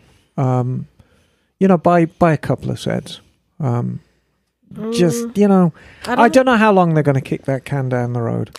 I don't know. So that was interesting to find out. So yeah, I really like this bike. I think it has a lot to offer for people. I think if anyone has an opportunity to test ride, and I've been offering here at the garage, anyone else try it, go ahead. It has built-in highway pegs, right? Yeah, exactly. Oh my gosh, that is... So yeah, the engine guards make leg cradles that fit me perfectly. Yeah.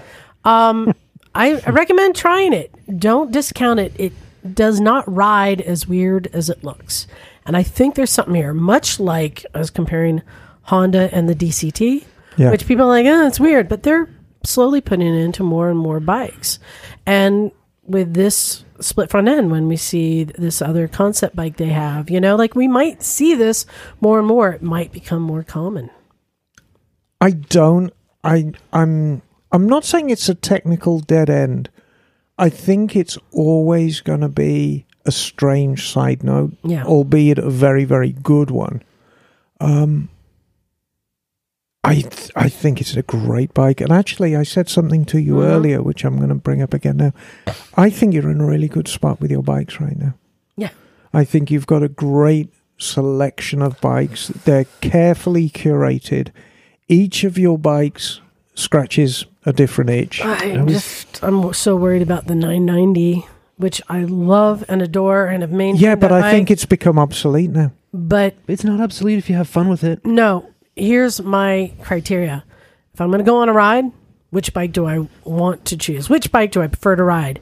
And I cannot think of any riding conditions I will choose the 990 over the Niken. What was one of the greatest rides you did on the 990? You meant to say our LA trip. Okay.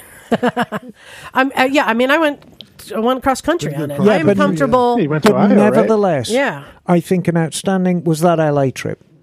Yeah, I'm just as comfortable touring as I am hitting curves on that. So my question to you is, if we did the LA trip again next week, which bike would you choose? The Niken. There you go. Choosing the Niken. So now the 990 has become obsolete. Just because I enjoy it.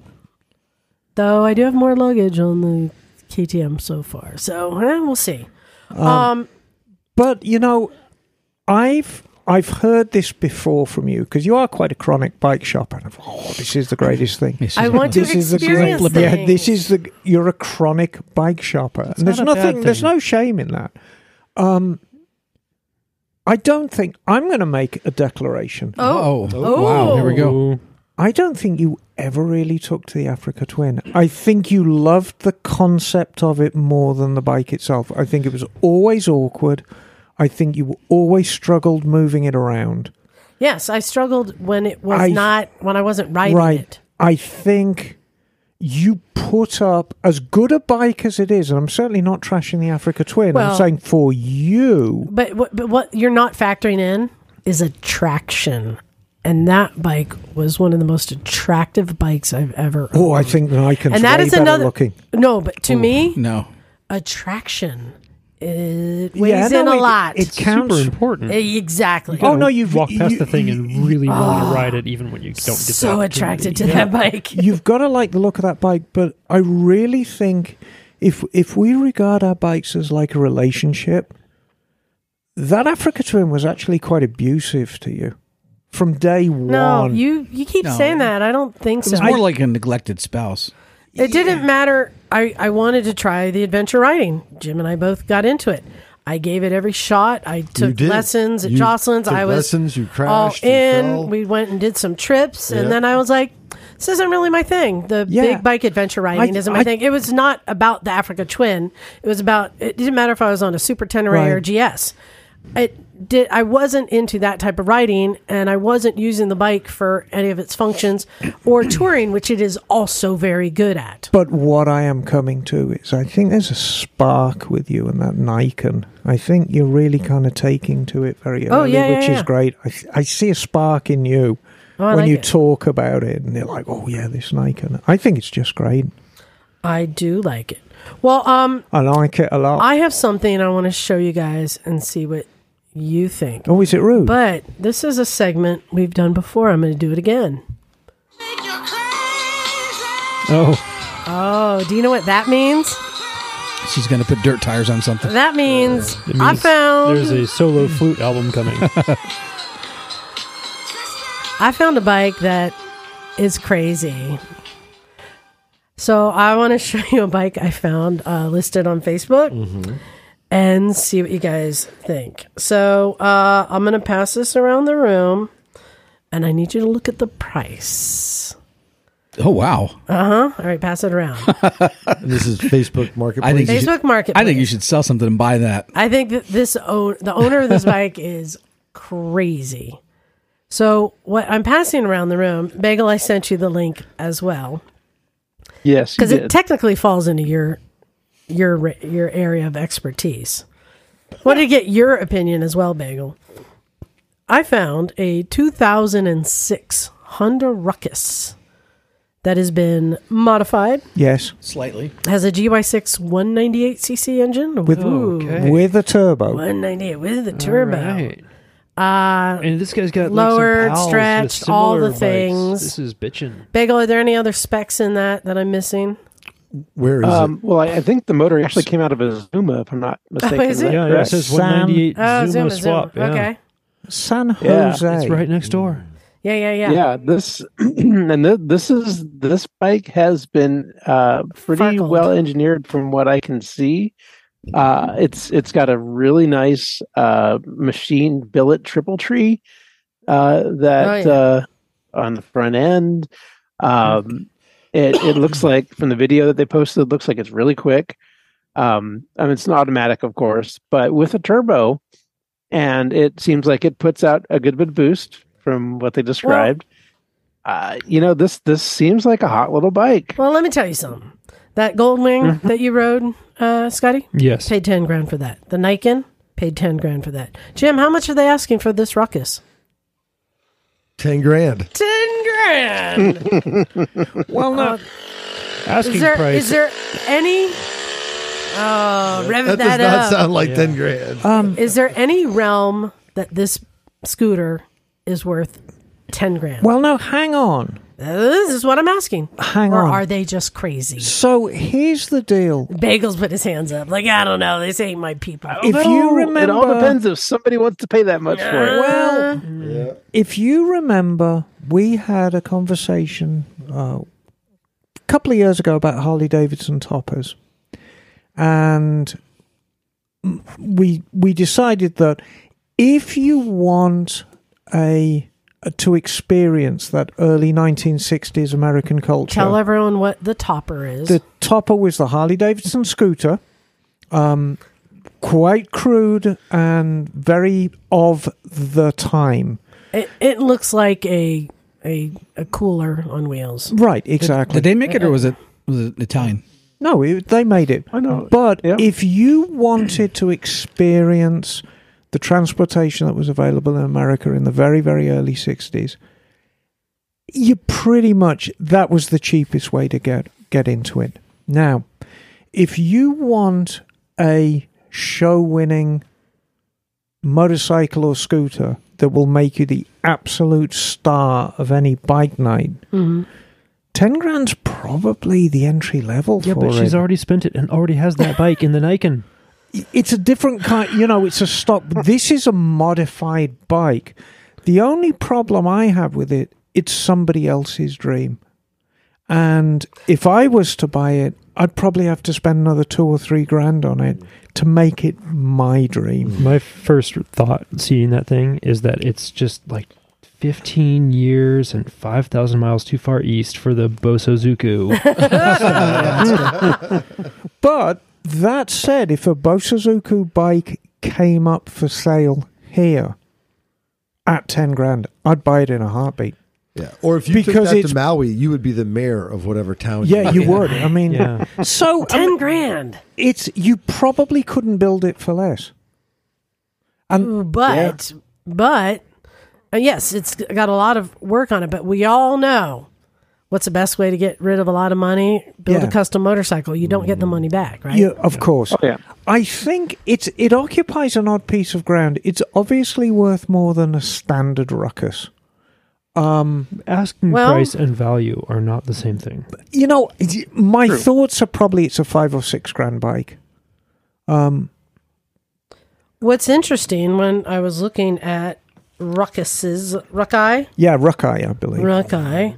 I found another one. Oh, no, I think it is Ruckus, but you just move the apostrophe after the S, which makes it plural. Ruckuses. No, not Ruckus. It's Ruckus. What would be with the apostrophe behind the S. Ruckus riders. Ruckus. Here we have a Ruckus, a 2003. Yes. Only 700 miles. Super clean, well maintained.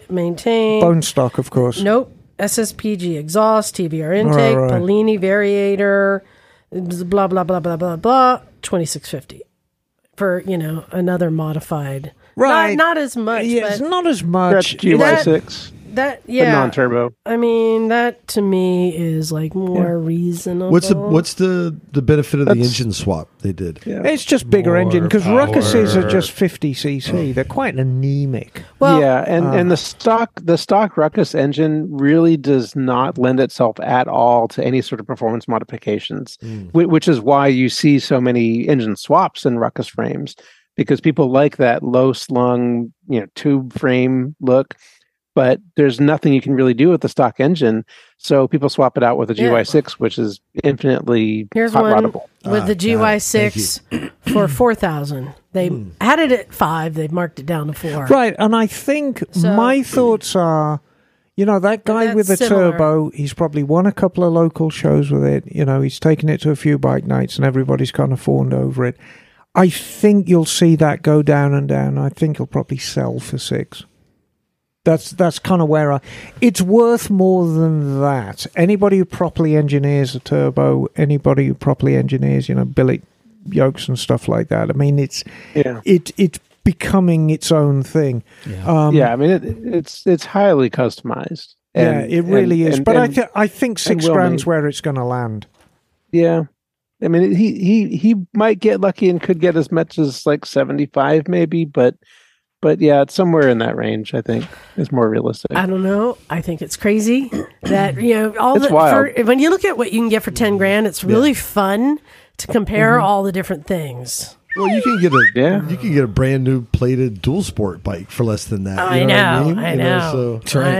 Oh, and Jim, don't forget they have 5 T7s at Gilroy. I know. Oh, really? I talked to him a couple of weeks ago. Yeah. I talked to him a couple of weeks ago. Is a T7 a dual sport?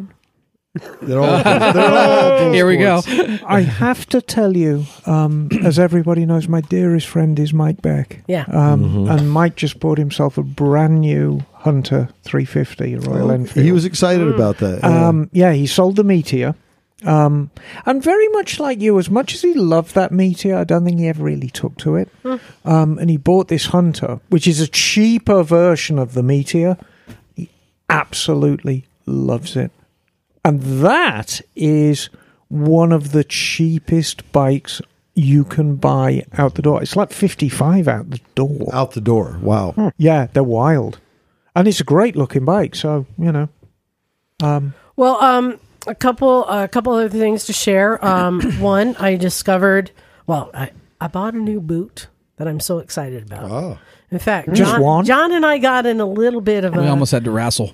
We're at Cycle Gear looking at boots, and I found these really good-looking, not traditional boots, but they're leather high tops. They look like Van sneakers. Like Scotty's. But they're TCXs, which is a brand of boots I love. And they had this green leather, not like bright green, but like a dark forest green on display. Both John and I were fighting over, no, mine. And then there are none to have. They didn't have them anywhere. Even online, we're looking, we're like, wah, wah. So then we go to the Cycle Gear the next day, and I go and I look, and they have them in brown in my size. Like, I'm getting it. You're going to be all jealous when I rock the green ones when they come back. And then John's like, well, fine, I'll get the green. Well, look who showed up at the garage today in those same green boots. Scotty. I've had these for about a year. I know, you've had them for a year. I'm pretty happy with them. Nice. I think it's so funny. Both John and I were just foaming over them and fighting. But they don't look green anymore.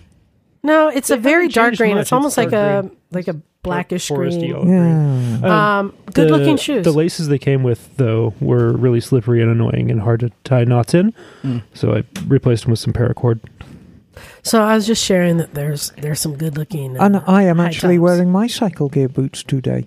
Oh, well, there you go. Yeah. So it's all about Cycle Gear. They're good eggs in Cycle Gear. I didn't get these from Cycle Gear. Oh. No, they came from Revzilla.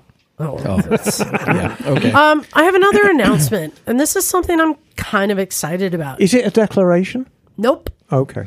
No, but it may surprise you to know that I am excited about this. So, I do love all types of motorcycles. I really do. It's only the people that I hate. But I love all types of motorcycles. And one thing that I used to love, I will admit, back in I guess it was the 90s. Yes. The the Jesse James, the chopper shows. Oh yeah. God. The biker build off, the Orange County choppers. Like, I watched them all. But yeah. I loved watching these artists build and just like, oh, look how they did that. No, I remember when Billy Lane in the biker build off, he built a bike that he put the built the exhaust into the rear fender. So basically, he made a double channel rear fender, so that it just came. It had it was like double walled pipe or something. Of each other, yeah.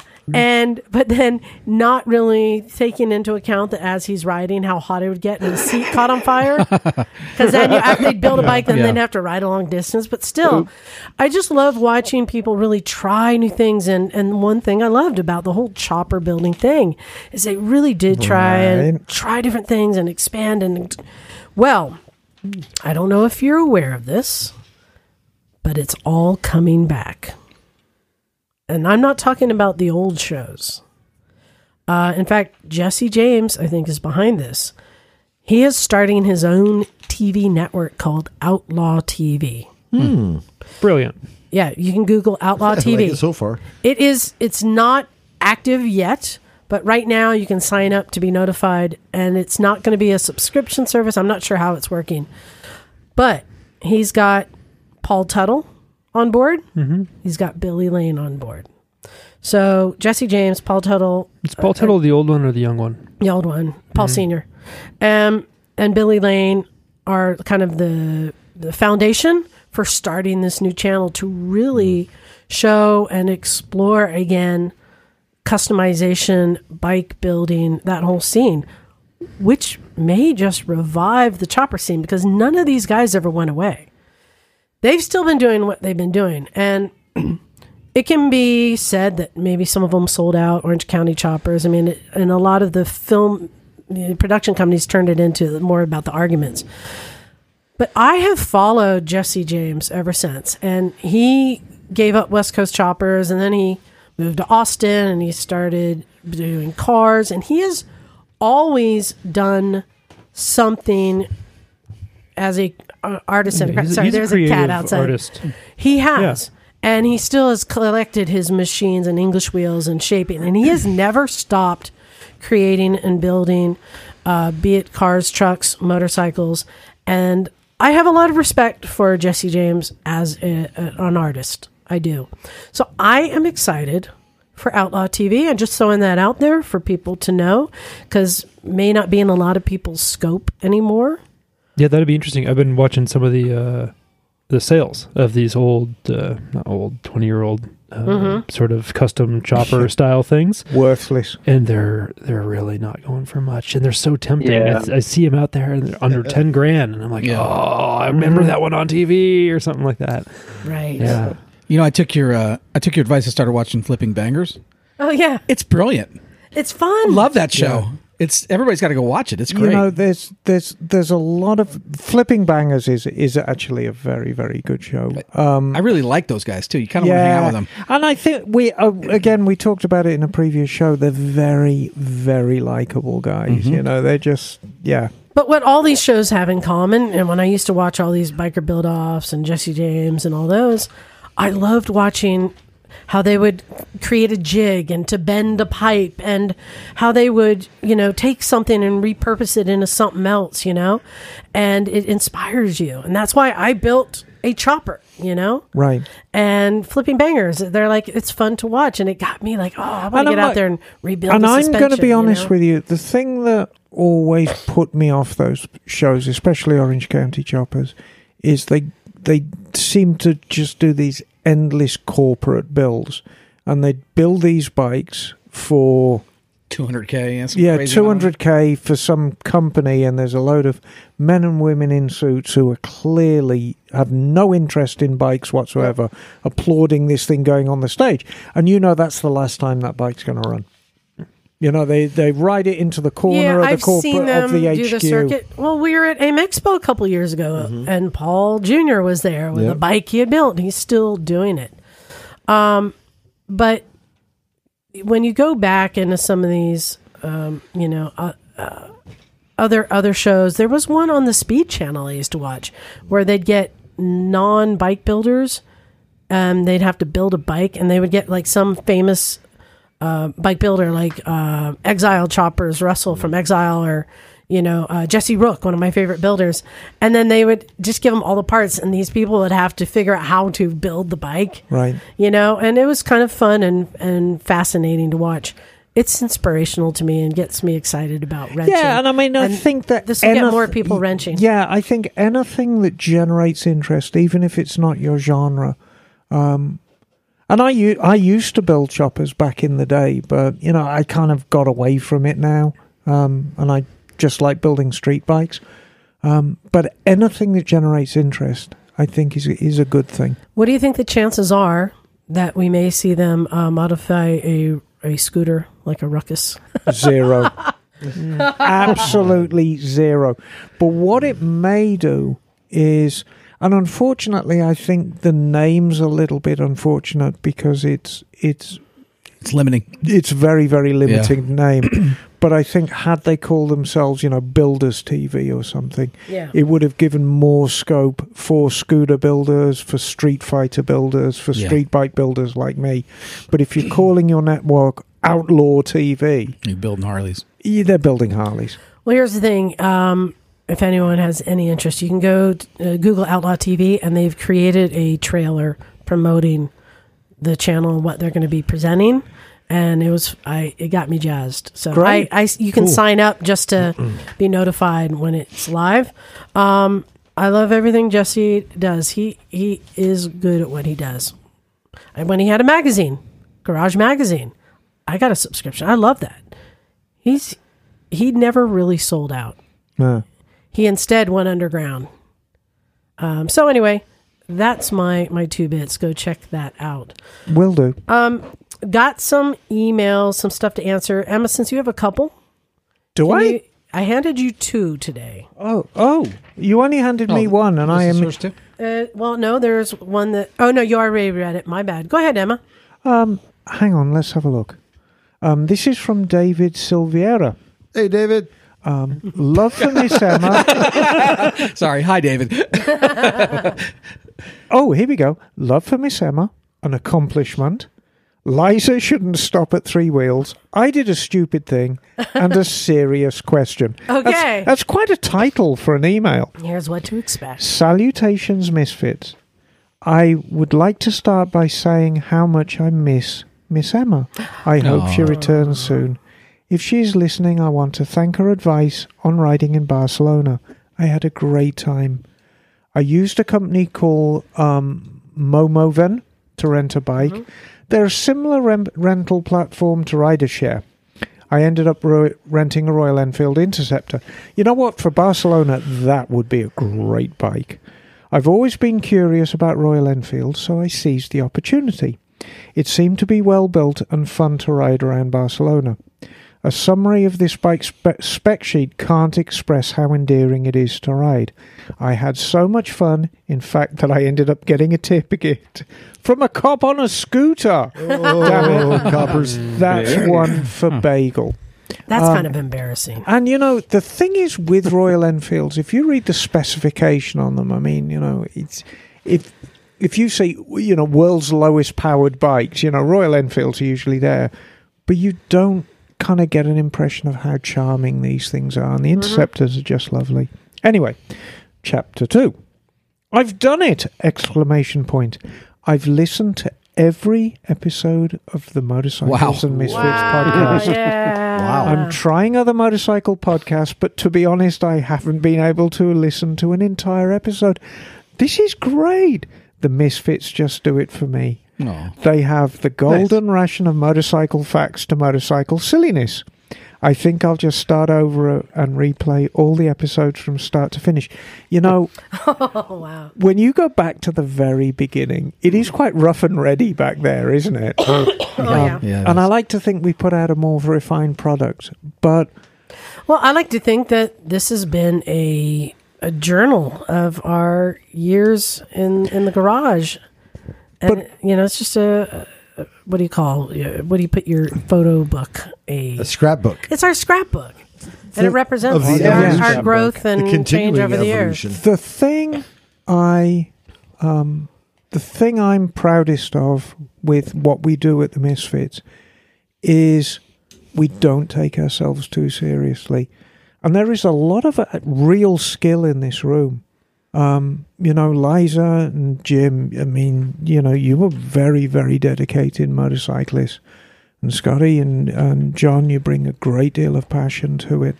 And I mean, I'm a decent wrench. But we don't take ourselves too seriously. Mm-hmm. There's no real pretension about it. And I think if there is a magic formula, I think that's it. I think if you start taking yourself too seriously and you start becoming self-important, then people stop listening. So there you have it. So, hey, Jim, we're on third paragraph now. I'm down for a trip to the desert. Count me in. Liza, you should also go. I guarantee... Liza just threw a large box of fudge at Jim. I guarantee you would love riding the desert on a quad. I didn't mention this on my previous list of bikes that I've owned for fear of drawing the ire of the misfits, but I had a Polaris 500 and loved it. It makes plenty of power, has a high and low range, spooled rear differential. The front differential has a limited slip and electrically activated locker. So this thing never gets stuck. It has double wishbone suspension front and rear, so it rides nice with lots of travel for a quad. So do it, Liza. Don't stop at 3 wheels. Get a quad. You will love it, I promise.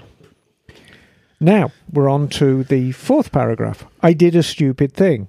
So I was viewing bike porn as one does, and I saw a nice-looking DR650 at a great price. I went out on a test ride, and it ran great. In fact, I could find no fault other than a salvage title. One day... Oh, God, no. I've just seen what's coming. One day, while changing the oil, I was cleaning the bike and noticed the crankcase was patched with JB Weld. The bike is a blast to ride around town, but what should I do? Should I sell it or keep it? Just keep it. Yeah, ride the piss out of it. The internet tells me that properly done, epoxy repairs can last the life of the bike. Yeah, just keep it, David. Keep it. You already gave that advice earlier. Yeah, exactly. Just JB Weld.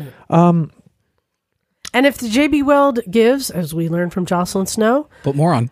Put some beer can aluminum on, and then JB Weld that on. Exactly. Now, I want to ask a serious question. My son, who doesn't ride, told me he wants to go on a tour with me. Oh. I was thrilled that he wanted to learn to ride and go on a cross-country trip with me. Later, I wondered if I was doing the right thing. Will I feel guilty if he gets into an accident? Have any of you had any regrets about bringing someone into motorcycling? When I was younger, our group's motto regarding accidents was, just be glad it wasn't you. I don't think I could feel that way about my son getting into an accident. You may poke fun at me, but I feel the need to get this out there. I'm out of here, cool. David, and I'll come to the PS in a little bit. It's, I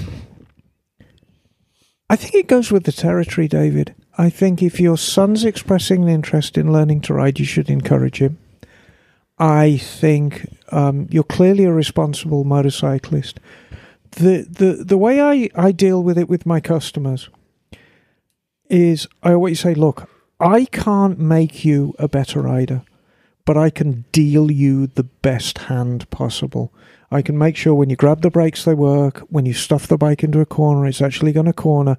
I can give you the best bike. How you choose to ride it is entirely up to you.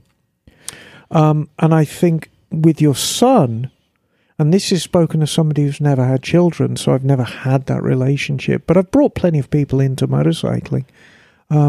And the thought of them getting hurt on a bike, if I was the one to introduce them, it'd be a horrible thing to contemplate. But I think all you can do is just teach them as best you can to the best of your ability, get them some proper instruction, and really deal them the best hand. And, the analogy I have for that is, my son wanted to play football. There's a lot of danger in football too, with traumatic brain injury and things like that. But it was kind of a cost benefit analysis. On one hand, he would get the discipline of the football game, he would get the community that comes with it, but there was the danger, and he did have some concussions. But at the end of the day, it was the right thing for him to do. So, there's going to be risk in a lot of things that kids do, and I think you mitigate the risk as much as you can. But that's life. So I'm going to jump in. Whenever I help people get in, and I've been critical of. We met parents who, like, the 17-year-old had a hypermotard. I was like, I don't think I would let a 17-year-old. Getting them the training and getting them the right gear. Yes. But also, on a new rider, go with the extra step. How about a headlight modulator? Give them more tools because their brain is not yet trained as well to look for all these dangers. So you can go above and beyond a yellow vest. Well, the bike with traction control. Numbnuts Matt was here today wearing his yellow vest. So I'm like, right on, dude. Well, and classes is something you can do together. Take classes together. And spending 3,000 miles riding across the country together. You can do it, but if you want to be guilt-free, then make those extra steps. Right. And get a safe bike so that it's operating properly. Yes. Best gear you can get. Yes. Best training you can get. Yes. And maybe even go a little above and beyond with some accessories like brake free on your helmet or headlight modulators just to give you extra advantage. But I will tell you this, David. When you're riding long distance and you look either ahead or behind you or even alongside you and that's your son riding with you, the sense of pride you're going to feel is far greater than any fear you have for his safety. So go for it. And there is a PS on this, which I wanted to mention. So we want to make this clear. PS! Mm-hmm. I've been an Ask Miss Emma level subscriber since May. Wow. Thank you, David. According to the Patreon page, I have unlocked the benefit. Yes. But I haven't received my shirt. That is correct. Did I not understand how the program works? No, you didn't, David. When should I expect a T-shirt? Well, the answer is never. Because Ask Miss Emma level of subscription, what you actually get is far more valuable. But it also comes with a T-shirt. So let me answer that. Does it? Any Patreon $5 or more. Why haven't you sent this poor man a shirt one T-shirt a year, which I do a printing and shipping in the spring every year. And then that's it. You got to wait. I do a different shirt every year. So like we are sold. So he just missed it. We have no shirts right now. I finally sold out. This poor man is walking around every year. You get a new shirt every year. Yep. It's not like you just get one when you sign up and that's it. Like most other people say, you'll get a T-shirt when you sign up. No, you get a new one every year. But I do it at one time of the year, and it'll be a different style every year in perpetuity. Yeah. Fabulous. Yeah. What a bargain. When is this poor shirtless man? I do it in the spring, but I'll make the big announcements and I send out links so people he will get a shirt. Can order it. But I was going to say the benefit you get, David, is far more valuable than a shirt. So you get access to a secret email, and that's your benefit. And the secret email is can write... What's that email? Yeah, right. Wouldn't you like to know, Johnny? I would. And you get to write me with any problems you're encountering with your bike or indeed problems in your life. And I will give an honest and candid answer. I was a bit lagging on them because I was so sick. Mm-hmm. But I do get around to them, and Liza will tell you that I give quite concise and detailed answers. And I've navigated a lot of people away from disaster with their bikes and their relationships with either solicited or unsolicited advice. So the actual benefit of an Ask Miss Emma level subscription is you get to ask Miss Emma all your troubles, and I will answer them in a thrice. So quicker than that. So thanks for bringing that up. Will you please send this man a shirt? I don't have a shirt. We have no shirts. Will you please send him one when he gets it? When you get one? No, when should get two. When I do the new shirt design, everyone will get a link to go and order which size, specify which size. You promise? Yeah, that's because I've told him he's going to get a shirt now. I don't want you to let me down with this, Liza. John, you got an email to read? Dear Misfits, I ordered a shirt and I never got Stop it! Put my $5 back. So this is from, I'm going to jack this name up. I'm so sorry. For Velo Gym. Velo Gym? Oh, yeah. Monachim Bechim. Hold on. Yeah. That's Bagel. Velogium. Velogium. Velojym. Bagel. I guess. Okay. I don't know. All right. Well, thanks for writing in. So I'm looking for my first project bike. I'm 6'4" and around 280 pounds and wanted to build or modify a bike into a simplified touring machine. Mechanical simplicity for ease of roadside maintenance and the ability to cruise at a highway speed for a few days at a time with a light to moderate load.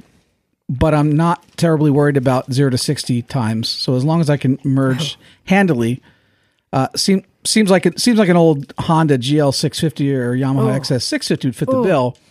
But I figured I'd pick your brains. No, I do have a KLR 650 and it's doing a great job, but I like to build that perfect bike because I want to. Thanks. No, I'd actually, if you want a project bike, I'd look for one of the old big fours. XS11, big old thing, which is great, lots of power. Yeah, that's right. Or any of the big Suzukis. I mean, GS 1000s are creeping up in value. What was that bike you sold Doug not too long ago? Oh, the XS11. Yeah, well, the CB in it. Yeah, that's a brilliant thing. But, the Suzuki GS 1000s are creeping up in value. But the 850, now you see your GS 850, 4-cylinder, very, very nice twin-cam engine, shaft drive. And right now, you can buy any amount of GS 850s for less than $1,000. So they're still out there and they're still cheap. In fact, there's one, that's calling my name in Stockton right now. And I'm just thinking, should I make that drive to Stockton and get it? I'm going to go in a different direction. Yeah, go on. And this is something I usually tell people not to do. But if they really want a touring bike, I'm going to suggest looking for an ex-police bike. It could be a Honda ST. It could be a BMW. Any of these ex-police bikes. You usually get them for a few grand. But they started out as a long-distance touring bike. And usually have the simple, features that you still need. Some of them, like I've said, stay away from a 90s or early 2000s BMW because then you're going to have sensors and shit. But I don't know. I'm kind of feeling like get a bike that was already suitable for long distance riding, and you can find ex-police bikes. It might even be a KZ1000. Billy Jim did say lightweight touring. Yes. Did he? Well, an RT. RT. I have police jokes. Can we save them? No. What did the policeman have for lunch? I don't know. Irish stew. Irish stew in the name of the law. Irish. He didn't necessarily say he wanted a lightweight. He also. Yeah, he didn't say lightweight. No. So he also had a copper tea and a piece of cake. Okay, thank you. Moving on. So I'm going to throw out there ex-police bikes. They are heavy duty, comfortable touring bikes. You got a lot of different varieties. And they've got a ton of miles on them, but they're maintained. They are quite well maintained. Yes. Do not buy California Highway Patrol bikes because they wring their damn necks. Real quick, between emails, we also have a thanks to give out. Oh, yes. Jim? We have a big thanks because of this funny little box that showed up at the garage today. And it's the box from Mayor Louie, all the way from, looks like St. Robert, Missouri. And what was in the box? Apparently, it came from Uranus. I'll just read the card. So thanks to Mayor Louie. Thanks for picking Uranus, where world's famous fudge is our number 2 because our customers are number 1. The best part of living in Uranus is that we get to laugh and have fun with thousands of great folks just like you who are traveling down historic Route 66 or just passing through Missouri. Should you come and visit sometime, we will keep Uranus clean as a whistle while awaiting your arrival. Until then, you can visit Uranus online at www.uranusmissouri.com. And they have other Uranus items. But it's a brilliant box. So in the box, there were 5 different kinds of fudge. And candy. It was called the Taste of Uranus selection. But it was chocolate toffee, chocolate pecan, which was good. Blueberry cheesecake, dark chocolate, peanut butter, and peanut butter and chocolate. I had the blueberry cheesecake, and it was delicious. And T-shirts and stickers. So, the T-shirts were great. Thank you so fun much. marketing, yeah. And just know the best fudge comes from Uranus. Oh, my So thanks, Mayor Louie, for the fudge. It's now, killer. when you say it's Mayor Louie, was that M-A-R-E or M-A-Y-O-R? M-A-Y-O-R. So it is the mayor. The mayor of Uranusville. All right, That's the man that runs Uranus. Yeah. That's great. Runs has a clean town. Good to have somebody in charge. Bring it in. We've got 2 more. Let's get through this. This one is from Joe V. Says, Hey, hello Joe V. again, Misfits. I have a technical question about installing a new camshaft on my bike. Oh. It's a new Grom, and I recently got a full exhaust and will be getting an intake and ECU flash to go along with it. I faintly recall hearing Emma say something about a procedure for running in new cams on previous podcasts, but would like a refresher. Also, is lubing it with motorcycle oil prior to install correct, or should I use something like engine assembly lube? Yes. I've listened from the newest episodes to oldest all the way through and have about 100 left. It's great for learning at work, and I wouldn't have been as content to swap the transmission in my car without this podcast and Uncle Phil's. Oh, that's great. Thanks. I hope to come by in spring for the rally. Much love. The guy with one leg. So, yeah, and let me see if I can answer this, because I've just done a couple engines. The engine oil is just really too thin. You want the engine lube, it's thicker, and it's going to coat it and stay on there for the assembly. You actually want the camshaft assembly lube, but we're getting ahead of ourselves. What sets a Grom apart is it has followers. It has separate followers, because it's a single camshaft engine. And then it has a follower that goes from the camshaft lobe to the valve, which is like a beam. And you need to replace those as well, because it's new cam. So you need to buy 2 new followers and a new camshaft. Use lots and lots of lube when you assemble it. Make sure the timing is correct. The timing is an absolute breeze on a Honda Grom. Just set up the T-mark. You set up the T-mark, and your camshaft sprocket has a little dot, or it could be a line, and you set that up so it faces completely forward at the engine. So as you're looking at the engine, the camshaft mark should be at like 9 o'clock with the T mark at the bottom, and then that's your camshaft timing done. However, start the bike up, and what you're going to need for this job is it's best done in the wintertime when the ambient air is cold. Put your bike in the driveway.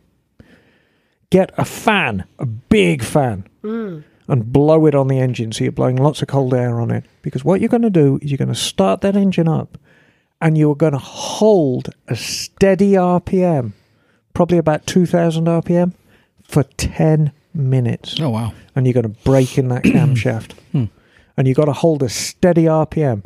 So you get it up. So it's not screaming, but it's revving. High idle. Yeah, real high idle. And you hold it for 10 minutes. You count it off as 10 minutes.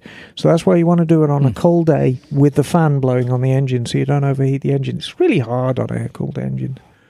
But that's the proper way to brake in a cam. Also, I don't know what kind of lube you prefer. There's a lot, but I would say maybe check... check Uranus.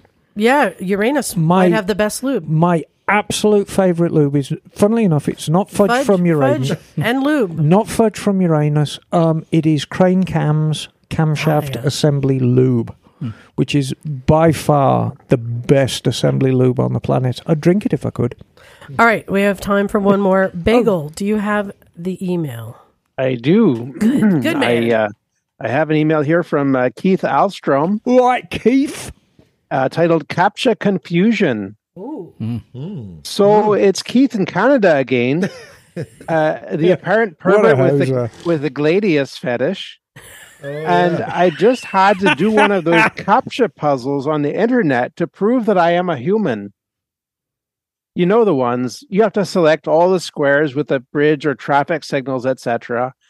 This one said, select all the motorcycles. But as I looked at the image, all I saw was a scooter. Oh, no. What to do? Yes, I did it. I clicked the 5 squares that the scooter appeared in, but it burned my soul to do it. The computer now confirmed I was human, though I now felt like a diminished one. Oh. Just kidding. All my scooting brothers and sisters out there, much respect.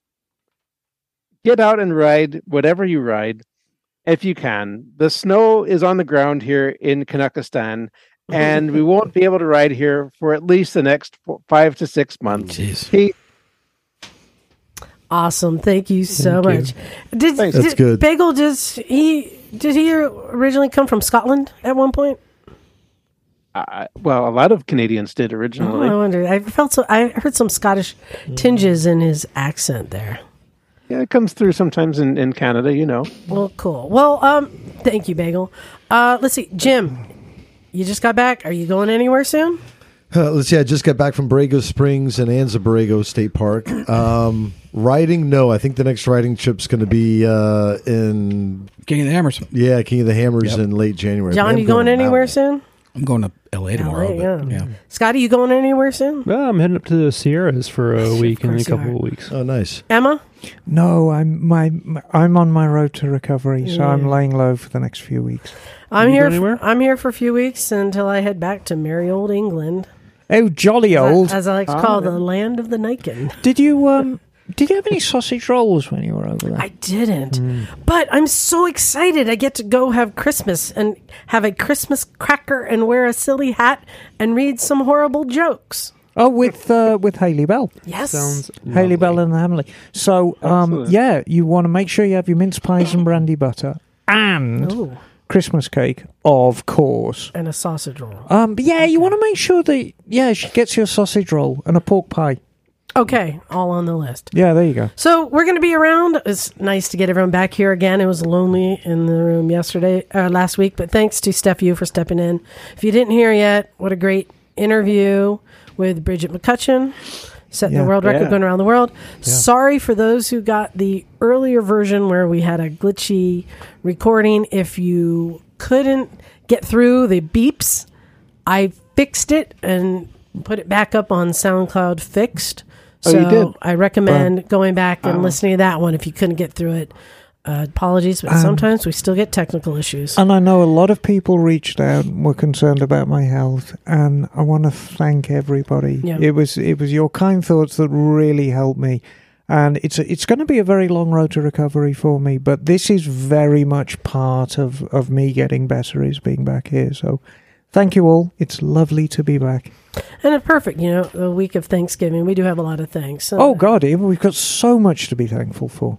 Nice. Yeah. Well, I think that wraps it all up. We're going to have more to talk about next week. But yeah, this was fun. What a great day to get everyone back. We had a lot of people in the garage today. People coming by, dropping off here. Vampires here earlier, didn't we? Yeah. Vampires came by. Yeah, a lot of them en masse. Yeah. John's Mrs. Stumpy. She got a jacket and pants today. Cooper barely recognized her. There's so little of her left. I know. She's half a snup now. Yes. So I'm just really enjoying the time in the garage. Uncle Liza. Yeah. Well, everyone, you can go to motorcyclesandmisfits.com. You can't buy a t-shirt. There's none left. You can buy, though, on Zazzle. You can go to Zazzle, though. We put the links in there. I think it's very important that David gets the first t-shirt when they come in. I will make sure he does that. Please remind me. I may pull one out of my private stock just so we can take care of it. Pull it out of your private underpants. No, next year's going to have a Niken on it? Oh, I don't know. Niken Appreciation Club. The fire. I don't know. But thank you, everybody, for sticking with us and listening and supporting us. I appreciate it so much. And I am ready to get out of here. Thanks, everyone. This is Liza. Stumpy John. Emma Darling. Scotty. Naked Jim, son. Bagel. And we are out of here. Cool.